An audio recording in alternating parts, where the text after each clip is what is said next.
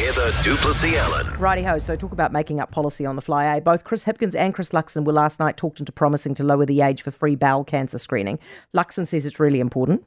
We have a 15% higher mortality rate on cancer than the equivalents in Australia do. And so we actually have to close that cancer gap big time. Danny Bedingfield is the president of the Prostate Cancer Foundation. Hey, Danny. Kia ora, Heather. So by contrast, do you guys feel like you're being ignored? It's starting to feel a bit that way, yes. Yeah, I mean, it was really great to see that in the debate last night. Both leaders, they didn't take their time at all. They were very forthcoming. There was a person in the audience who had stage 4 bowel cancer, and they were both very quick to say, yes, we'll bring it down to 50, the screening age. And Christopher Luxon, he even talked about raising the breast cancer age as well, above 69. So that's all really great and really positive. But where was prostate cancer? Do you take much hope, though, from the fact that if we are starting to have a public consciousness about the fact that we have got these screening times out and that maybe we need to be more generous, that it might actually lead to some gains for you guys?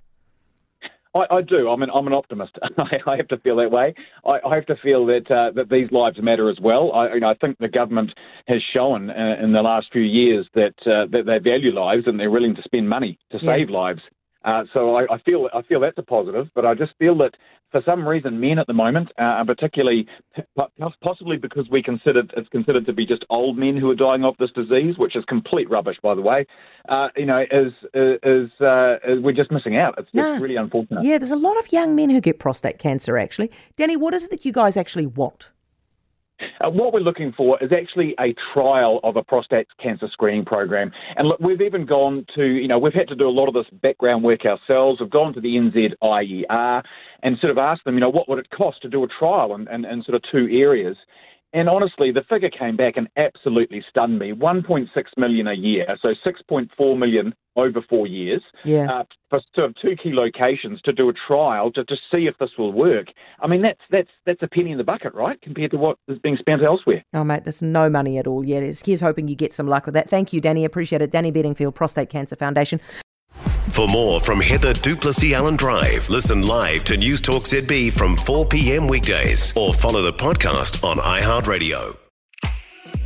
If you enjoyed this podcast, you will love our New Zealand Herald podcast, The Little Things, hosted by me, Francesca Rudkin, and my good friend Louise Airy. We focus on all the little things that you can do to make a positive impact on your life and to cut through the confusion from the health and wellness industry. Join us every Saturday to hear from the experts for all the tips and advice you need. Just search The Little Things on iHeartRadio or wherever you get your podcasts.